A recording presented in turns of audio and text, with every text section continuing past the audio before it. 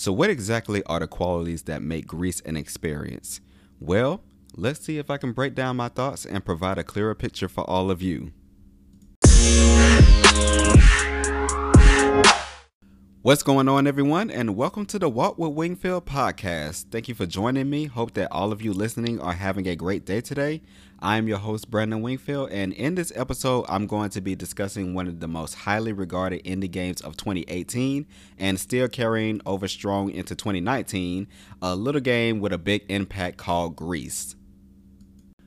Before we get things going, I wanted to take the time to state my intention with this review, which is to dissect and discuss as much of the details within Greece as I can that displays what makes it great while preserving or possibly enhancing the interest of all of you who have yet to experience it.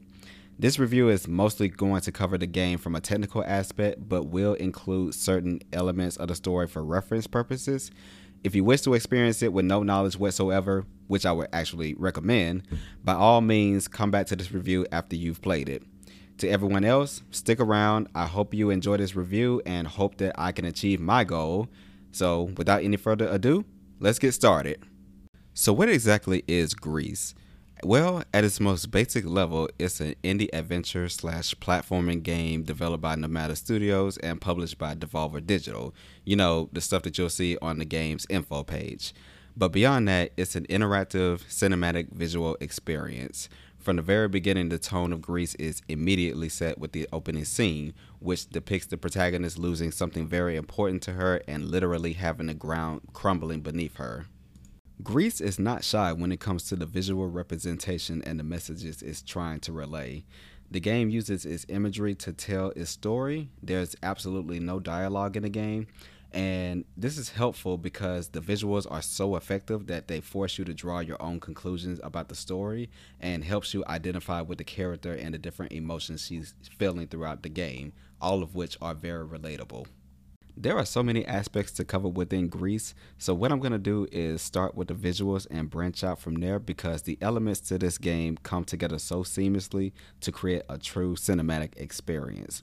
For example, as you move throughout the game, the camera smoothly transitions back and forth from tight shots where the focus is on the protagonist to wide shots where you can get a full picture of the environment around you. There's no continuous cutting from scene to scene or angle to angle like you would see in a movie, with the exception of the ending scene, so you're basically getting the experience of the game in one continuous motion. And then there's the environment itself. There's so much attention to detail and so much to appreciate and admire, including the usage of watercolors, how the game adds in the letterbox effect when new abilities are gained, to how the game manipulates objects in the foreground and background, like simulating the effect of actually walking through a forest in a two-dimensional space. Very similar to another indie game that I recommend everyone listening to this play if you haven't already, called Limbo. Another impressive element about Greece is not just the colors themselves, but how those colors are being utilized.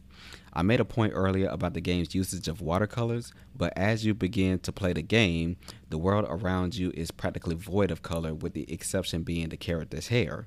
Then, as you progress, more individual colors and their different shades present themselves and change how you see the world, actually giving the world life right in front of you. A great example of how the world is transformed through the use of color is the introduction of the color red. There is a moment where you're sliding down a cliff, and from the time you slide down to the time you land on your feet is so masterfully presented, it instantly becomes an awe-inspiring moment for those witnessing it for the first time. And one of the biggest factors that heightens the Greece experience is the incredible soundtrack by Berlinist. This is the type of soundtrack that you can listen to separately from the game, sitting back in a recliner or having playing in the background while cleaning or working on a hobby, and just transport yourself away from the world around you.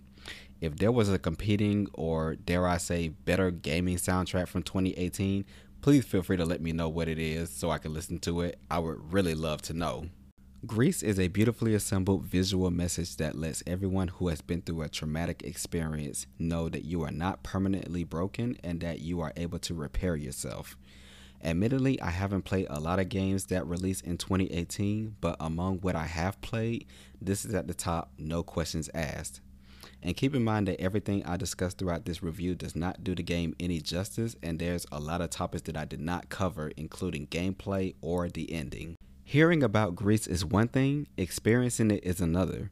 You learn something new with each playthrough, and it's something that you want to keep playing over and discover more about, but at the same time you want to preserve its quality and not oversaturate yourself.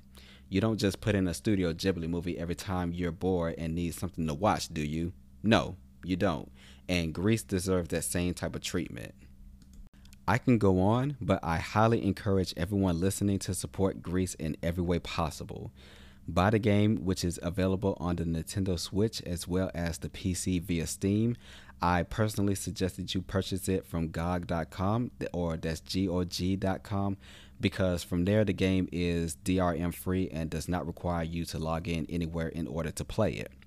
You can also buy the soundtrack, buy official merch directly from Nomada Studios or Devolver Digital, and also be sure to check out their interesting behind the scenes video, which I will include the link to in the description of this episode. I'll finish this episode with one final note.